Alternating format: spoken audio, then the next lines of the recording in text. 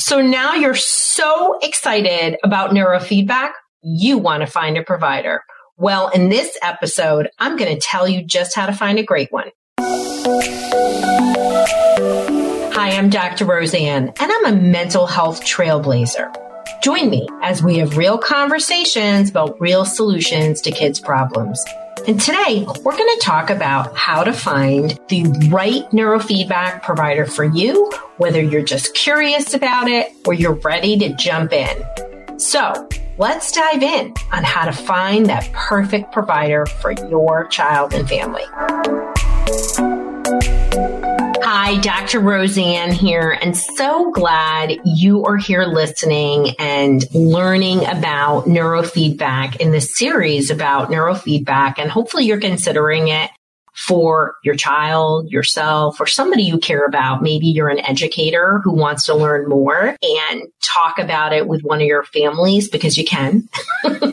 Many teachers I have had my students that I've treated in their class and have really helped parents find me. And I just think that's pretty incredible. Teachers are amazing human beings who have a lot of influence over parents. So let's talk about what to look for in a neurofeedback provider and really how to find a neurofeedback provider.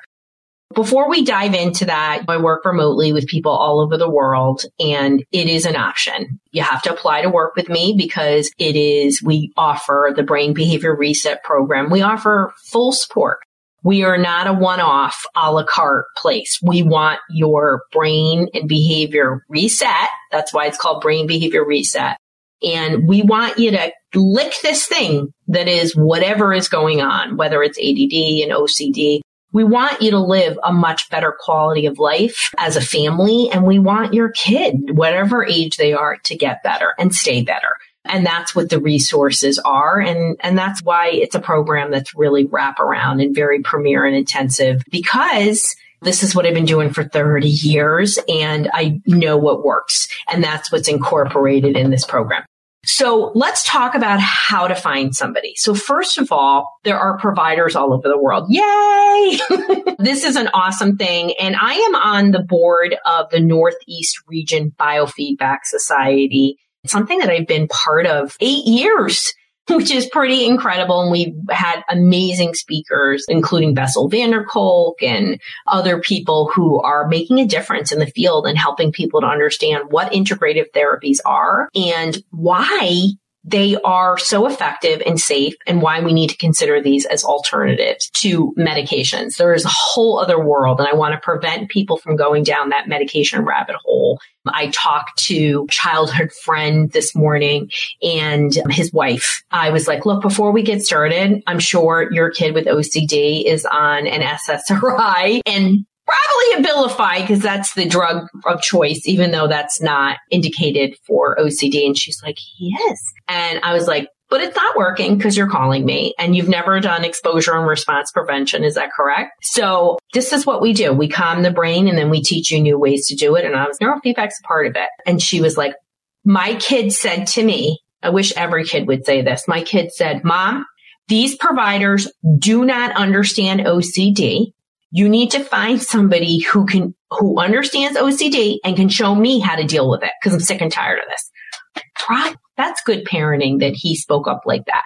So I'm going to be so happy and excited because I love, even if a kid doesn't want to get rid of whatever is going on, when the brain is calm, we can do that. So how can you find a provider? So there are providers all over the world. Some are certified, some are not. Finding a certified provider through bcia.org is the best place to start. And a certified provider, again, I didn't start out certified, but so we want to make sure that there are providers that aren't certified for whatever reason. But what we know about certification is they've met strict criteria. They've had to have worked with a certain number of people. They have to have a certain number of mentoring hours. And they really have had to show themselves that they have met the criteria to not only receive their initial certification, board certification, but continuing education credits, continuing to get support for that. Does your child struggle to complete tasks, or they can't stay focused enough to finish their homework or get anything done? Or maybe they're super fearful and moody. This may leave you questioning if your child has ADHD or something else, like a learning problem, anxiety, depression, or OCD. Well, I've created a quick quiz that will tell you if it's ADHD or something else. Text the word quiz to 13-alert-more to take my free quiz so you can get to the bottom of what's going on and the right solutions. That's text the word quiz to 13-alert-more.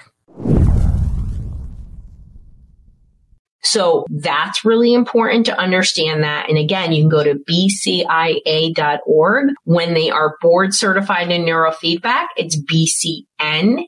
And when they are board certified in biofeedback, they are BCB. And sometimes they're both. So that's the first place to start. And then, secondly, the other place to start is a Google search, because you might be in, I have somebody who flies in from France, actually I have more than one person that flies in from France. And where they live, they said there's only two kinds of providers, one in a hospital, and it tends to be neurological issues and concussions. Little fun fact that neurofeedback is often used in neuromodulation clinics that are attached to university hospitals, and they use it when nothing else has worked. I know. Why don't they do it first? It's called pharma. But that is what happened. So it's that, or she said it's sort of like woo-woo, hippy-dippy providers. There's no people close to her that is focused on children's mental health. And this parent wanted to come to me because that's what I do. And she had a lot of respect for my work. I'm very serious about what I do. So we can do a Google search, and you want to talk to them. So I think the next question obviously is, let's say you have a lot of kids with PANS and PANDAS and OCD, a lot of kids who have mood disorders and are very angry. I certainly have a lot of anxious kids as well. So I have kids that are not exactly the easiest to parent. They tend to reflect their inner struggles, maybe inflammation, maybe worries, whatever is going on in outward behaviors. They tend to be more externalizers, as I talk about. So you can be an internalizer and externalizer. Internalizers are those kids that, you can visualize them kind of sitting there with worried looks. They don't really act out aggressively or snap at you, where externalizers can be verbally aggressive. They can act out. And so what I like to do is, if you got an externalizer, you want to say, listen, my kid is an externalizer. He might tell me to F off, or he might kick the wall. He might even kick your tech, whatever. Those are extremes, but wherever they are, you want to say, do you have experience with that? Forget about the clinical diagnosis. We use the word ADHD. I don't know two ADD kids that look the same. Everyone is so different because they have strengths and weaknesses, and they have different support systems and different education. It's very, very different. There's so many factors that make up how that clinical issue manifests itself daily. So we want to find out, do you have experience with these behaviors? That's what you want to ask for. They're not going to be able to tell you their success rates, right? We can only look to the research. For example, with ADHD, there's research as high as 91% in significant improvement in attention, impulsivity, hyperactivity. And it really depends, right? If we're doing a wraparound, so, go back and listen to the previous episode about how neurofeedback changes the brain. If you're really doing a wraparound, or listen to my episode on brain behavior reset and how we calm, then the brain can come online easier. It all depends on a lot of factors, but we really want to ensure that that provider has experience with X, Y, and Z. You don't want to go to an adult provider. You don't. Even if they're willing to try. I'm the only person that has a BCI approved webinar on PANS and PANDAS and neurofeedback. I am the authority. So what does every provider do? They watch my training. And that's okay, but the experience isn't there. So you have to have realistic expectations about what are the outcomes if you're using somebody who doesn't have experience. I'm more concerned about how they manage behaviors, right? Parents come in and they're like, I'm so sorry. They won't sit or they won't do that. And I was like, please let that go at the door. We're here to support you. It's our job to support them when they're here. We need your help, but we need your help with understanding them better and what are their motivators and what can we do?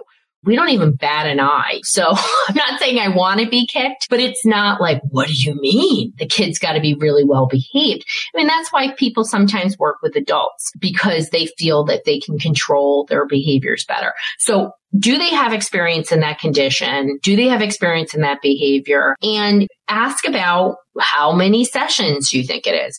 Somebody says 10 sessions, run. We know that it takes at least 20 sessions. You want to plan to come 2 or 3 times a week. You want to find out what kind of equipment they're using. I do EEG neurofeedback. There is no bad neurofeedback, but certain neurofeedback is better for certain conditions. And I feel like kids' brains do better with EEG neurofeedback versus any other kind. That's what works for my population. That's it. But there are other kinds, and I think they can be great too. It really depends on that skill set of that provider and what they have to offer.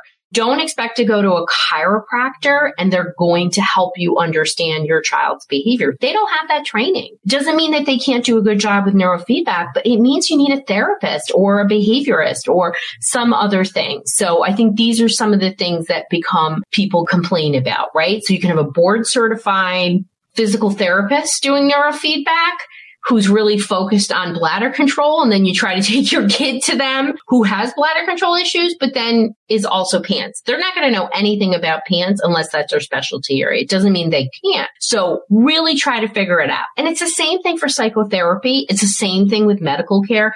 Get somebody who really understands your area or is willing to do that. So board certification, understands the symptoms, is really giving you a realistic idea of the number of sessions and painting the picture of what it looks like in terms of weekly care, and also is offering you some other support because neurofeedback alone isn't enough to create lasting change. So I hope that is helpful for you, and finding a provider is not always easy, but there are wonderful providers all over the world. And I am proud to call myself a board certified neurofeedback provider, just like my peers, because we all came into this profession because we saw that there needed to be something else. So I hope you really consider neurofeedback and stay for neurofeedback frequently asked questions.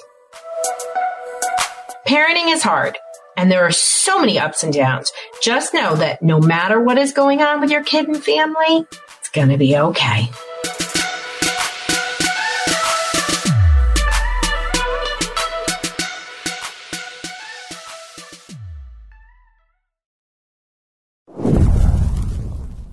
You need the right solution to help your child be successful at home, school, and life. And that's why I've created the Solution Matcher. Go to drroseann.com/help, DRROSEANN /help to get the right solution for where you're at.